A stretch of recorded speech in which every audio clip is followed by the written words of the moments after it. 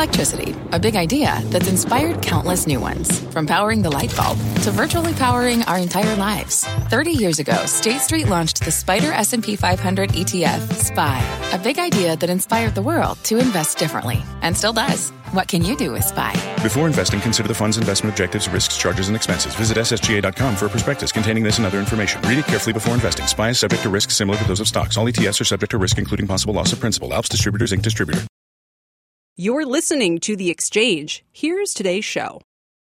I'm John Fort, and here's what's ahead on the exchange. Robinhood's big DC debut. That company set to testify about its role in the Reddit-fueled trading boom. We're going to talk to representatives from both sides of the aisle who are getting ready to grill the CEO. Plus, Miami is considering a number of initiatives to embrace Bitcoin, including paying employees, paying taxes, and making capital investments in Bitcoin. We're going to speak with the mayor about that initiative ahead, and Texas's energy nightmare, the latest on the state's deep freeze and big blackouts. We're going to begin with the markets and rising yields with Dom Chu. They're having a huge implication, John, on what's happening overall in the marketplace right now, specifically when it comes to certain key parts of the market that have been momentum-type stocks and sectors over the course of the past 12 months. Let's take a look at the Dow right now, just about flat on the day. Just call it about up 6 points. The S&P down about 1/3%. And the real underperformer so far today, and it's off its lows of the session, is the NASDAQ Composite down 142 points, roughly 1% declines there.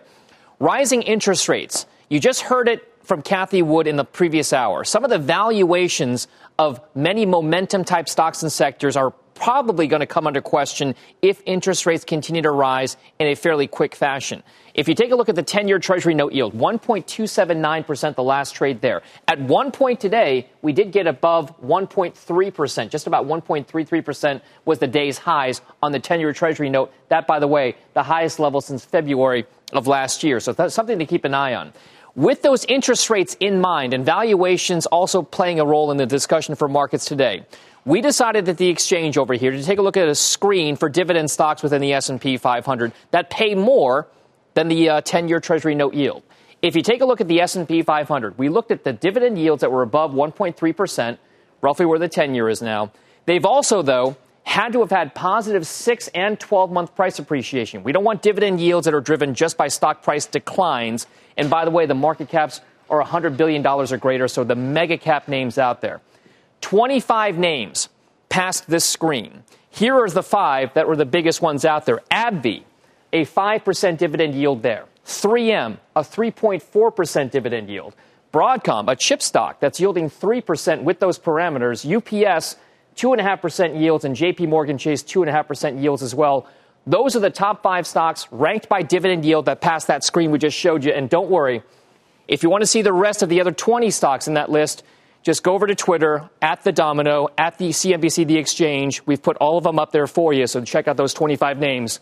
John, I'll send things back over to you. Who doesn't want to see the rest of that list? I know I do. It gets right to the core of one of the questions that I've got for investors in this crazy market. Dom, thanks. With so many stocks yielding more than the 10-year, is it time for investors to consider breaking up with bonds? For more, let's welcome in Nancy Tengler, Chief Investment Officer at Laffer Tengler Investments, and Marco Papich, the Chief Strategist for the Clock Tower Group. Nancy, what about it? I mean, it just doesn't make a ton of sense to do the traditional thing and put this big percentage of your portfolio in bonds right now, or does it? No, I agree with you, John. We've been making this argument for some months. If you look at the where bonds have traded since the August low in yields and height in prices, they're off about 6.5%, while stocks have continued to rally. We run 4 large cap equity strategies, all of which have the yields above the 10-year. 2 are really dividend growth strategies, and 2 are growth at a reasonable price. And the best thing about this way of playing markets or playing your investments is that your income grows. And so of the list that Dom just mentioned, I would pick, and we own this stock, we own many of them, but I would pick AbbVie and Broadcom, because these are companies that are not just amongst the highest yielders, but they're amongst the fastest growing dividend payers in the market. Marco, are you on board with this, and how should investors be wary or not of the likelihood that some of these companies are going to continue paying dividends at the level that they are right now? I think the broader problem with this situation, John, I mean, I agree completely. Bonds, there's just a problem in terms of risk reward at these levels of yield. However, for the past decade, the last expansion has really afforded investors the comfort of risk parity strategies, where you could basically hedge any sort of a correction with a long position in bonds.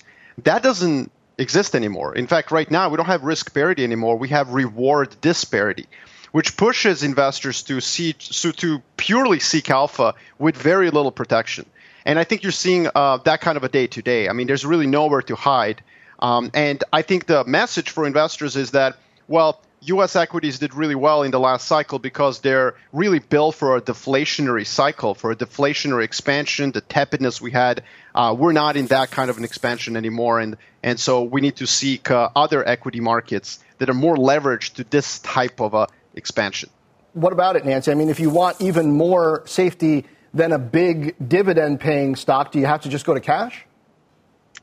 No, I don't think so. I mean, the managements of these companies are setting the dividend as a portion of what they believe long-term sustainable earnings power is. So if you've got a BlackRock raising the dividend in the mid double digits, T. Rowe at 20%, those may be outliers based on market returns, but Starbucks at 10% increase in the fourth quarter is telling you something about the future of what they expect for earnings. So what we've done is we've put our clients in convertibles. We have a convertible strategy. We've put them in equities, and then we've bought puts against the market for the last couple of years. And it's balanced quite nicely and put the protection there. You can't expect to make money in bonds after a 40-year bond bull market and rates at historic lows. I mean, there's some portions of the bond market you can make money in, but not across the board. What about it, Marco? Quickly, if you can, are there any bond funds or ETFs that you can sort of trust at this stage when the ratings are so slow to keep up with reality?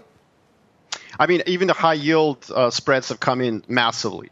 There's some pockets in emerging markets or frontiers, but I think the way to really think about the future is that the dividend-paying stocks are your bonds, and for high returns, you have to seek emerging markets and commodities.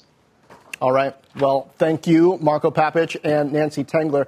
With stocks lower today, moving on, Citi's Tobias Lefkovich out with a note predicting a 10% pullback ahead, saying investors should start looking for stocks with strong pricing power like Microsoft. Head to cnbc.com/pro for his full list. Speaking of yields, we got a news alert on the bond market. 20-year bonds up for auction. Let's check in with Rick Santelli. Rick? Hi, John. Yes, $27 billion of those 20-year notes. This is the 10th auction. We brought back the 20 years last year, if you recall, and this is the worst of all the auctions. Consider, this auction came in at 1.92%. The when-issued market looked like it was trading around 1.89, priced horribly. And if you look at the bid to cover, 2.15, it's the lowest of the 9 current 20-year auctions, 54.9 on indirects, the lowest on all the 9 auctions. 16 for directs is the only thing above average, and 29.1 goes to dealers. That is a big chunk that gets stuck in hands of dealers. Now, granted, rates aren't going to go up forever. As a matter of fact, we had a big reprieve today. You know, the mid-130s is a good place for 10-year note yields to stop. Those were the key bottoms in 2012 and 2016. John Fort, back to you. And that was a lot of smart stuff on bonds. Thank you, Rick Santelli. And now to probably the most important national story right now, the deadly winter storm that's leaving millions in Texas still without power, sending energy prices higher. Brian Sullivan joins me now with the latest. Brian, what's going on? Oh, well, I wish I had better news for you, John. The latest is still pretty bad. I mean, you got about 3.3 million people in Texas still out of power, according to poweroutage.us. I mean, 3.3 million. And those are households. Those are probably multi-millions more people because those are electricity customers. In fact, the situation has gotten so bad that the mayor of Houston has said he suggests you boil all water that you might consume or even bathe with. Now, of course, if your stove is electric, you're not going to be able to boil anything because you're not going to have any flame. There might be some that have that gas separately that might work otherwise, but they're worried that the water has gotten potentially contaminated. Other cities in Texas have done the same, but Houston is the 4th largest metro area in the United States, now telling its people to boil water. Up there in Austin, not much better and may not get better anytime soon. Earlier today, Austin Energy, their primary energy provider, said that folks there should not expect to get power back maybe for another day or two or longer. Or longer was actually, John, their word. So a confluence of problems there. Certainly, you got electricity, as we talked about yesterday, still being traded at 10,000+% markups. You heard me right. Wow. You had a trade done today at the 9,000 cap. And, John, I want to put that into perspective. I'm going to steal Paul Sankey Research's data. The price of electricity is traded at a level that is the equivalent price of $15,000 for a barrel of oil, which would be, John, are you ready? $850 roughly for a gallon of gasoline. That's what some electricity is still trading for in Texas. That sounds like the equivalent of like $1,000 for a bundle of firewood, if you're talking about what it does. But I mean, I don't know. But Brian, my structural question here is, I've been reading all sorts of stuff about how this is about Texas's independent streak, what sort of got us into this situation, and the power grid being cut off from other areas. Are there structural changes that you get the sense, people you're talking to, that are likely to come out of this, after, Lord willing, we get through this? I mean, the answer would probably bleed into power lunch, but I'll do the best that I can. They had this problem in 1989. They had a big report in 1990 saying, we got to solve the winter problem. They had it in 2011, had a big report saying, we got to solve the winter problem. That's my sort of Texas regulator voice. They've had this before. This is nothing new. Part of the problem, to your point, is that they're their own grid. It's not the entire problem. Listen, everybody's looking for someone to point fingers at. I tweeted earlier today, can we just get the heat on and then fight about it? Because, some people are like, my side, fossil fuels rule, renewables are terrible because some wind turbines are down. Then the renewable people are like, fossil fuels are the bigger problem because they have more gigawatts that are down. They're both true. Yeah. There was lack of planning. The storm was worse than expected. Things freeze, including some wind turbines. 30 gigawatts of natural gas is offline because guess what? Pipelines freeze. People don't want to go out in the cold. And piles of coal are frozen solid. It's anything that could go wrong went wrong. In the meantime, 3 million households are sitting there freezing their what's off while people dither about whose fault it is. When we solve the problem, we got to take care of those people. Yeah, we got to take care of those people first. Getting all worked up. For sure. The human lives are the most important. But tell me also, because we are, we are a business channel, are there publicly traded companies involved, affected by all this? By the way, I wish this wasn't coffee. I'm just throwing that out there, but I'm on Shep tonight, so it has to be coffee. Anyway, yes, there are. Here are the biggest power plant owners in Texas. They're the four biggest publicly traded. They're not the biggest. There's the San Antonio Commission and a few that are Austin Energy. You've got Vistra, the biggest. You've got NRG, with ticker NRG. You got Exelon and NextEra. NextEra is 100% wind. So if you want to know what the market thinks is going on, look at the prices. By the way, if you're a power plant owner, John, and you have power, you can make a fortune. So there's always people saying, they're taking stuff down on purpose. You can get money. NRG is also a trader, so we got to kind of see how they're set up as well. NextEra is 100% on the wind side. That's been one of the hottest stocks, by the way, NextEra, ESG stocks, over the last 2 years or so. So those are the names. Those are the companies that you got to pay attention to. I'm sure that regulators will come calling to them and ERCOT and all the other things. But yes, it's a confluence of events down there in Texas that unfortunately just has 3 million households sitting in the cold, wondering when they're going to have heat again and worried. Yeah, we got to get power, got to get heat to Texas. Brian, thank you. Sure. Coming up, Robinhood heads to D.C. CEO is set to testify in front of Congress about the company's role in the Reddit-fueled market mania. We're going to talk to two congressmen on the committee about the questions they plan to ask. Plus, Epic Games takes its Apple fight across the pond. And Miami might be following in Tesla's footsteps and adding Bitcoin to its balance sheet. I'm going to speak to the mayor about the initiative in a First on CNBC interview ahead. We're back in 2. What's on the horizon for financial markets? At PGIM, it's a question that over 1,400 investment professionals relentlessly research in pursuit of your long-term goals. Specialized across asset classes, but united in collaboration, our teams provide global and local expertise. Our investments shape tomorrow, today. Pursue your tomorrow with PGIM, a leading global asset manager. This podcast is supported by FedEx. Dear small and medium businesses, no one wants happy customers more than you do. So you need a business partner just like you. Like FedEx, who understands your passion for serving your customers because they have the same commitment towards you. That's why FedEx offers you picture proof of delivery, packageless and paperless returns, as well as weekend home delivery to 98% of the U.S. on Saturday and 50% on Sunday. See the FedEx service guide for delivery information. What's more, FedEx Ground is faster to more locations than UPS Ground. Trust FedEx for timely deliveries. See what FedEx can do for your business. Absolutely, positively FedEx.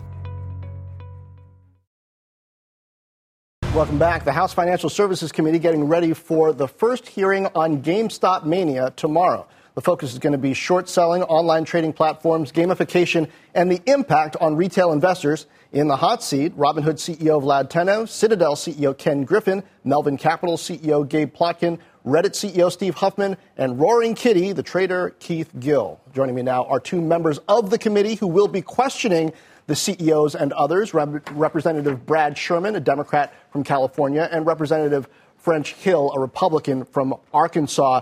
Gentlemen, thank you for being with me. And Congressman Hill, to start, what is the big outstanding question here? Because when we first heard the calls for this testimony, there were questions about what exactly Robinhood was doing and why. We've gotten, it seems, a few of those answers. What are still the big outstanding questions for you?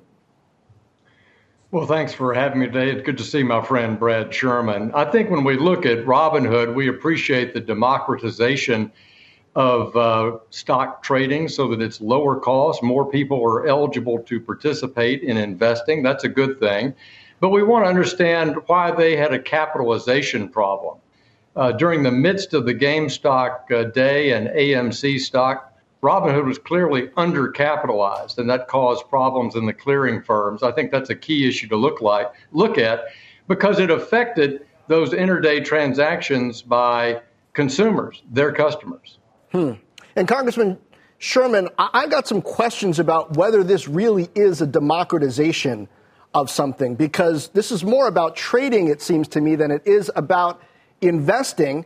And part of the reason, perhaps, why Robinhood didn't have the money in reserve is because, hey, it's not charging people and trying to make a lot of money in different ways. I mean, are you comfortable with Robinhood's structure and what that encourages retail investors to do? Well, I'm not a fan of day trading. It's bad for your ratings, but I believe investing should be boring, and I epitomize that. I'm a bit concerned that Robinhood may be a glorification of the gamification of investments. I figure if you want an exciting video interface, you should go to GameStop and buy a video game. Don't go to Robinhood and buy GameStop. But I do think that it was, picking up on what French had to say about capital, we have a somewhat antiquated system where if the customer of Robinhood wants to buy stock, Robinhood's capital is posted for a period of 2 days. We either ought to go to a much quicker settlement process or some system where it is the customer's capital, not the broker's capital, that's put up in some escrow account for those 2 days. But to tell brokers that they have to take risks in order to serve their customers just waits for the day when they refuse to take those risks. And Congressman Hill, I wonder your take on the structural implications here. I mean, whether it's democratization or not, I guess that is open to argument. But we have a system now where retail investors are being encouraged to do riskier and riskier sorts of trading after the market has been on this spectacular run.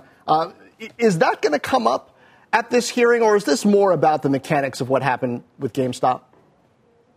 I think it will come up in discussion, and it's an important issue. Investing is a long-term issue, completely connected with your personal views and your personal time horizon. And some of the points that Brad made about the gamification of investing are potentially harmful. They're certainly subject to caveat emptor on the part of the investor that they understand what they're doing. Investing is serious business. But I would look at the qualifications that Robinhood uses in their algorithms. Are clients really qualified to be trading in options, to participate in stocks that have a low price, say under $5? What about the qualifications to being on margin? These are questions that are all appropriate to educating consumers that use the Robinhood platform. Are they ready to be in investing and learn that it's not a game? It's a long-term opportunity to save and invest over the long haul. Congressman Sherman, I've got to say, this is 2021, and we've got a Democrat from California, a Republican from Arkansas on TV, calling each other friends, it sounds like unironically, and basically agreeing on something. I mean, does this point to maybe getting some things done, at least when it comes to the economy and business in Congress? I think on matters that aren't partisan and front page, that it'll be easier for Congress to bridge that partisan divide. I don't see French Hill and I voting together on a gun control bill. All right. But I also do want to comment that at this hearing, we've got to look at this payment for order flow model and the difference between the bid and the ask. Well, we'll take what we can get. We enjoy these bipartisan moments when we have them. Thank you, Congressman Brad Sherman and Congressman French Hill. Now coming up, while Congress is looking at Robinhood and Reddit, a new online trading platform is set to launch that wants to let you wager on simple yes or no questions about future events. We've got the details. And if you live in one state but work in another, your taxes this year could get messy if home is now your office. We're going to look at why. The Exchange is back in 2. This podcast is supported by FedEx. Dear small and medium businesses, no one wants happy customers more than you do. That's why FedEx offers you picture proof of delivery, packageless and paperless returns, as well as weekend home delivery to 98% of the U.S. on Saturday and 50% on Sunday. See the FedEx service guide for delivery information. FedEx Ground service is also faster to more locations than UPS Ground. See what FedEx can do for your business. Absolutely, positively FedEx. Welcome back to the Exchange. Let's get a check on the markets. The Dow was down 184 at the low, but in the green right now. S&P and NASDAQ having their worst day of the month. Let's check the sectors. Energy, consumer discretionary, and communication services are your leaders. Information technology and the industrials, the biggest laggards right now. Here's some of the individual movers this hour. Shares of Vir Biotechnology higher on news. It's expanding its coronavirus collaboration with GlaxoSmithKline to include research therapies for other diseases. Shares of Wingstop, meanwhile, sharply lower after missing on the top and bottom line. Higher cost of sales for some wing products, one of the headwinds there. And shares of Lazy Boy are lower. Results were largely in line with guidance, but higher costs due to COVID-related supply chain disruptions cut into quarterly profit. The company also announcing the departure of its CEO at the end of April. Now, let's get a news update from Rahel Solomon. Rahel. Hi, John. Here's what's happening at this hour. Let's start with the White House saying that Johnson & Johnson only has a few million doses of its vaccine available for distribution. That's despite closing in on emergency use authorization from the Food and Drug Administration. The man who inspired the film Hotel Rwanda is being tried on terrorism charges in a Rwandan court. The 66-year-old has been praised for helping to save Tutsis, an ethnic group that was targeted during the country's 1994 genocide. The details of his arrest and treatment have drawn international concern. The husband of Queen Elizabeth, Prince Philip, has been admitted to a private London hospital as a, quote, precautionary measure. The 99-year-old's illness is not expected to be COVID-related. And Cargill's meat plants in Texas are shut down through Thursday due to the local utility crisis. And that's not the only issue. Take a look at this. In Austin, long lines are forming at grocery stores as people rush to buy essentials as they wait for power to be restored. And you can tune into the news with Shepard Smith tonight at 7 p.m. Eastern for more on how that state is handling the crisis. That is our CNBC News update for this hour. John, I'll send it back to you. Rahel, thank you. Now ahead, why one analyst says Square can rally another 20%. Epic takes its Apple battle overseas, plus Bitcoin mania heads to Miami. That's all ahead in Rapid Fire. And February is Black History Month, and we're honoring some of our CNBC contributors. Here is NBC's American Ninja Warrior Akbar Bajabiamila discussing the importance of financial education for the black community. There are too many people in my community that the highest level of investment that they know of are CDs. The knowledge isn't there. Sometimes I wish I could just be the black financial Superman and just go to everyone's house and say, hey, here are the resources. But the resources aren't available to a lot of people in my community because you have to make a certain amount of money. And we've got to tear down that wall. I want everybody to get in. I want everybody to win.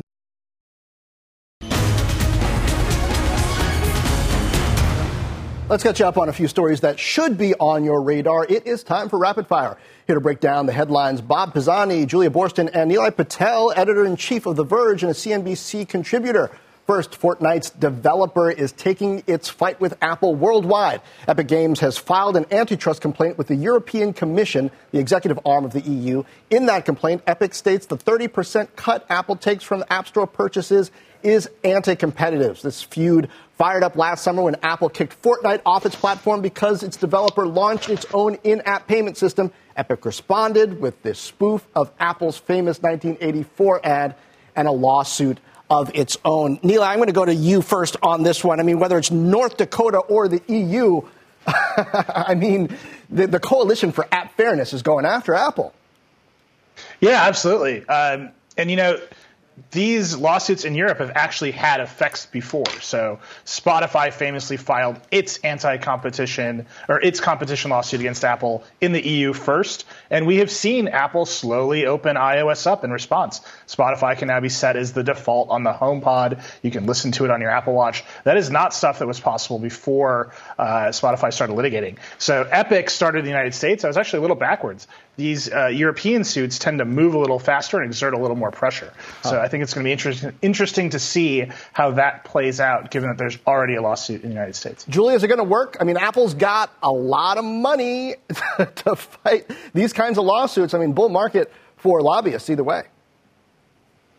Apple does have a lot of money, but we've already seen it make some concessions, lowering some of the fees for some developers and also trying to understand that they do need these apps. I mean, it's interesting, John, because we see Apple really fighting a two-front war here. On one hand, they're dealing with these apps. That's not just Epic's Fortnite, but also Spotify, also Match, these companies that are fed up with paying these high fees. And then on the other hand, you have the ad-supported apps, such as Facebook, that are pushing back at Apple's new operating system change that would make it harder for them to target advertising. So Apple really has its hands full here, John, and I think, yes, they will fight this in court, but they're also likely going to have to make more compromises. Bob, is this the end of the line for the big guys when they start getting attacked at the federal level, at the state level, at the EU, et cetera, or is it just a sign they're so strong that nothing can stop them? Well, listen, this is who controls the flow of money controls the world. Apple has a successful ecosystem because users like me and you, John, feel it's safe, relatively secure, and it works. And they're not going to give up much control if they don't have to. With that said, all of this stuff going on in the EU is a backdoor way to just try to rein in the U.S. tech giants. It's inevitable. We've seen this throughout history with other starting with Standard Oil and going all the way up through companies like IBM. There's a natural evolution going on here, but I think Apple's going to be fine in the long run. Yeah, neither Standard Oil nor IBM is $1 trillion market cap right now, so I don't know, make of that what you will. Bob, I want to get your thoughts on Deutsche Bank. It's seeing significant strength in Square, the firm raising its price target to a street high of $330 a share. Deutsche Bank saying it believes Square was a recovery play last year, but an even bigger one in 2021. The analyst cites Square's significant Bitcoin strength as a reason to be excited. Another promising area is the fintech company's Cash App. Deutsche seeing Square's full-year profit growth reaching as high as 85%, and that new price target implies nearly 20% upside from here. You can see shares of Square there up over 700% from its year low, down a bit today. But Bob, I mean, Bitcoin, Cash App, that's not what Square is at core. I mean, no. Is that the reason to be excited? But about? Tell me, it's not what Square is about, but you have to admit it's helped driving the whole thing, the Bitcoin. But look, first off, you had the pandemic driving. Then you had stimulus driving spending overall. And just look at the payment apps in general, not just Square, but look at PayPal or look at Venmo. Look at Western Union, for crying out loud. They're all doing a lot better here. So big thinkers. We just had Kathy Wood on from ARC. One of her biggest holdings in the Innovation Fund, 5 million shares in Square. One of her biggest holdings. She's very enthusiastic about it. It's also held in that next generation internet fund that she's got as well. So people who are innovative and forward-thinking like Kathy Wood still think there's a huge future with Square, with and without the whole Bitcoin story. Julia, Jack Dorsey still running Twitter and Square. I don't know. He was talking a lot about decentralized stuff on Twitter after kicking former President Trump off, and now there's this attention to Square around Bitcoin. I don't know. What do we make of Dorsey and Bitcoin and the value of these companies? Dorsey loves Bitcoin, and look, I think it's remarkable that he's been able to run these two public companies for as long as he has, and forget just about how much Square is up from his lows this year. If you just look over the last 12 months, Square is up about 225%, I believe. So we're talking about meaningful growth, and what I would say that Dorsey has really tapped into here is this idea that people want to have digital access, whether it's to conversations on Twitter or to payments with Square. And this is a company, Square, that has really seen an acceleration due to the pandemic. Yes, it's going to get another boost from stimulus, but this acceleration and this trend that we've seen due to the pandemic and people doing everything virtually, that does seem like it's going to stick around, and Dorsey will benefit from that. Nilay, is this what Square is for? My big question around pandemic trends is always what's here to stay and what's going to snap back. I think my perspective on consumer apps and consumer behavior with phones in particular is that it's a hard road to get people to download a new app, sign up for a new account, change a behavior. The pandemic has made a lot of people pay virtually, and it's easier. So when you actually do end up going back to restaurants, doing that classic Square transaction, when you are actually in person again, you're going to say, why am I using my phone instead of plastic? The United States is way behind in virtual payments. Square has a big opportunity there. Speaking of fintech, and Nilay, check out his Decoder podcast. He's got an amazing guest on this week. just saying. All right. Are you feeling lucky? Kalshi, an online trading startup, is going to soon let investors bet on simple yes or no questions. That platform is going to allow people to wager on future events ranging from economic developments to the weather. Now, some example questions from Kalshi's website: will Turkey join the EU? Will real GDP increase this quarter? Will 50% of the U.S. population be vaccinated for COVID-19? Kalshi is going to launch next month, even as we're seeing heightened scrutiny on online trading platforms, but it comes with some big backers like Sequoia Capital and Charles Schwab. Julia, is everything just a gamified betting platform now? Is that what we're being reduced to? I mean, it seems like it. My question is this going to really, appeal to those Robinhood traders that have been talking about GameStop on Reddit? Is this going to appeal to people who want to bet on sports, but maybe their favorite sport isn't in season? Is this just going to get people to gamble on everything? But what is so interesting about this isn't just you make a bet, you see how it plays out. You can actually trade these bets. This company not only raised $30 million, but they got approved by the Commodity Futures Trading Commission. So this is a serious venture where you will be able to trade on these bets. It's just remarkable, John, and it'll be really interesting to see what happens on this platform and how popular it is. Neil, I only like this so I can short your bets. Neil, maybe you didn't hear that. Go ahead, Bob. The answer to your question, John, is yes. Everything is becoming gamified, and we should be concerned about this. This is no longer who's going to win the Super Bowl. You put up 3 questions. Here's my question.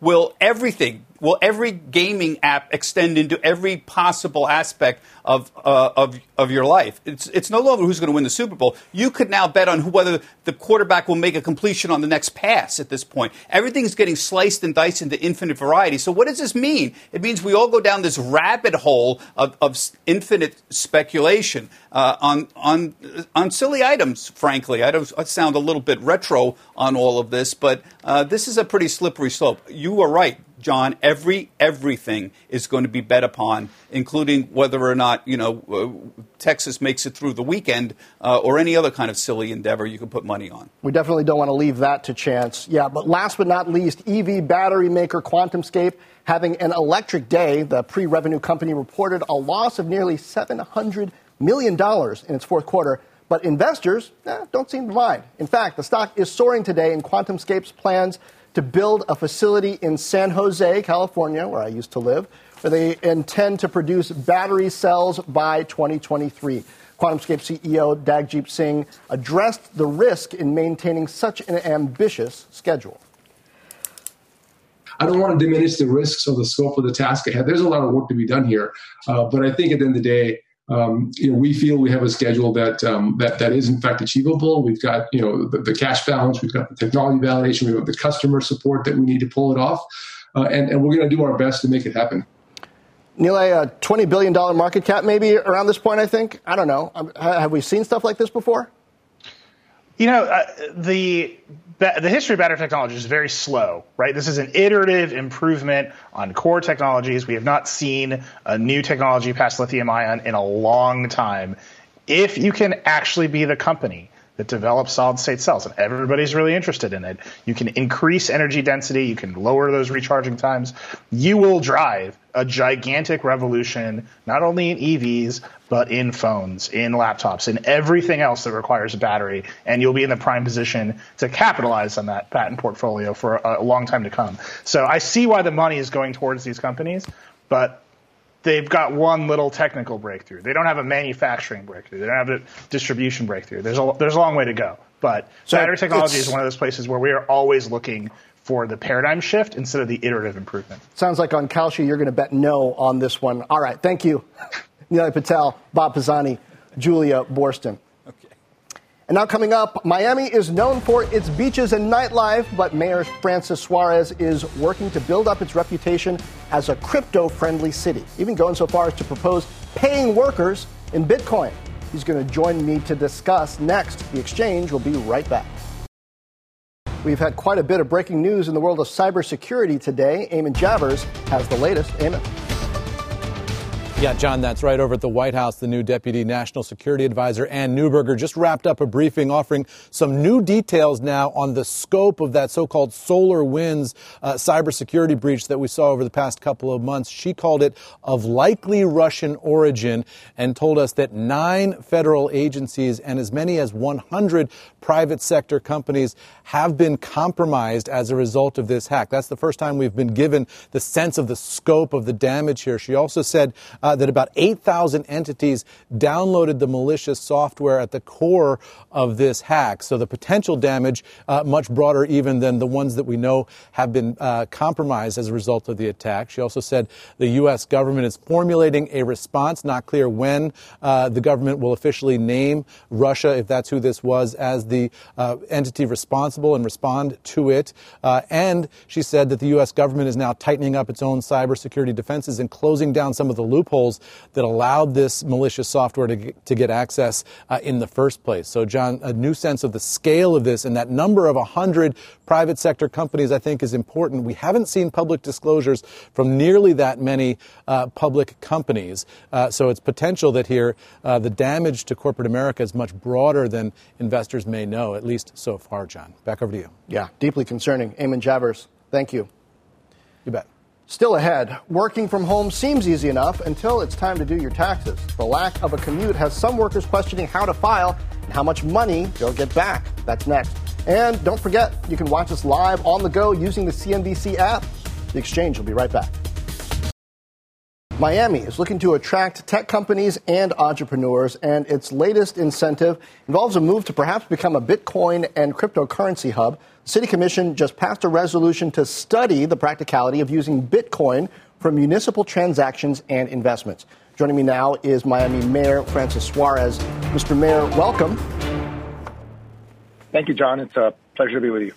So tell me, what's the practical incentive for using Bitcoin in this way? I mean, beyond the fact that it's buzzy right now? Well, I think the fact that it's buzzy is important because we are positioning ourselves as a city as one of the most tech-friendly cities in America. And I think we're seizing a moment where we're seeing people fleeing from high-tax cities and states around the country. And the fact that our weather is as good as it is at this time of the year, the fact that our city has been reducing itself in crime and it's the safest big city in America, I think those all form a new narrative for Miami, that we are going to be leaders in the knowledge-based economy. And the Bitcoin component of it is making sure that people understand that we're going to be crypto-friendly in Miami. We're going to allow our employees to be paid by crypto. We're going to allow our residents to pay for their fees in crypto. And we're even going to study the possibility of investing in crypto as an asset. Obviously, I look prophetic because when I began this crusade, crypto was at 40, or actually it was in the 30s. Now it's breached the 50s. So it makes me look good, certainly with my councilmen. Yeah, sure. But what happens if it moves the other way, as Bitcoin has been known to do, though? You on Thursday, when you issue the pay, it's at 50, and then on Friday, when the employee gets the pay, it's at 25. What do you do then? Well, first of all, I don't think there's ever going to be a 50% swing in value like that way. But the intermediary that's going to be able to trade out of the position, and it will be an instantaneous trade. So when the employee gets paid, for example, and opts to be paid in Bitcoin, they will instantly, the moment that the pay is going to hit the bank wire, get paid in Bitcoin. So that will be an instantaneous transaction. So there will never be a wild fluctuation of that kind. But certainly the third party is going to have to be a reputable third party that can ensure us, that's well capitalized, to make sure that to the extent that there are any losses, which I don't think there will be, they can bear those losses. Not our employees and not the city. Yeah, I do, though. We've seen some crazy moves in Bitcoin, both up and down. Lately, mostly up, but double-digit moves. If somebody's relying on that check for their rent money, you sort of wonder what happens there. But Mayor, you've been building a lot of buzz around getting companies and entrepreneurs to move to Miami. What is the next big moment, you think, in this rebranding that you've been doing so successfully on social so far? We've been working on some major announcements that hopefully in early March we're going to be able to announce in terms of major hedge funds that are coming to the city and a major technology company that is going to announce soon a large footprint in the city. So we're working on those things. They're big companies, big international companies. One of them is a $70 billion hedge fund. The other one is a very, very well-known technology company that just about everybody in the world knows the name of. So those are the things that we're working on now. We're also creating a variety of initiatives based on technology equity, making sure that everybody in our city has an opportunity to experience success as a result of this tech boom. It's really a singular moment in our history, and we want to capitalize on it. All right. Miami Mayor Francis Suarez, quite a move that you've been making so far. We look forward to seeing some of those announcements that you have coming next. Thank you, John. And now commuting to another state for work can be a drag, but working from home is becoming a different kind of headache for employees on the tax front. Robert Frank is here with more on that story. Robert, what's the trouble with the taxes? There's a lot of trouble with the taxes, John. That's because COVID has just scrambled where millions of Americans live and work, and that's just created a huge tax headache for those trying to figure out which state to pay and how much. Now, accountants say the first step, if you want to help through all this, is to count your days. If you lived and worked in a state other than your tax domicile for more than 183 days, you may be subject to income tax in that state, now depending on those state rules. And that's why you also need to check each state rules on COVID relief. Now, most states, they waived any claim to income tax on temporary residents, but some, like Connecticut, have not released details. So you got to make sure that when you document any move or you plan to move, you leave a paper trail. Now, if you're in New York, you left for Florida, and you will want to avoid New York taxes, you have to show proof of when you intended to move. Now, there are billions at stake for states. New Hampshire is actually suing Massachusetts, which continues to tax New Hampshire residents who used to commute but now haven't since COVID. Now, that case is before the Supreme Court. Same for New York, which continues to tax former commuters who haven't set foot in New York State since March. Over 400,000 people used to commute from New Jersey to New York before COVID.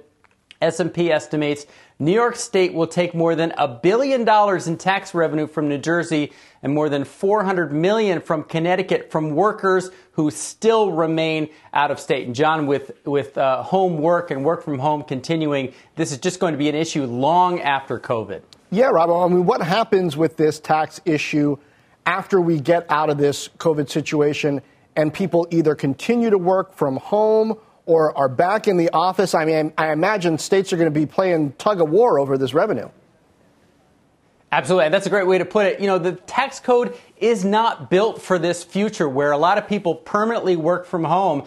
And New York, the way it is now, if you report to Google in New York City, but you're going to work from home in North Carolina, New York State will tax you for every single day that you are paid. And that just doesn't make sense. And so everyone's looking to the Supreme Court to answer this question. And there could be huge tax dollars at risk for all the states, depending on how that goes. Yeah, I imagine commercials trying to get people to come back into the office, not really saying that it's because we want your tax dollars. Robert Frank, thank you. That's right. Well, that does it for The Exchange. You've been listening to The Exchange.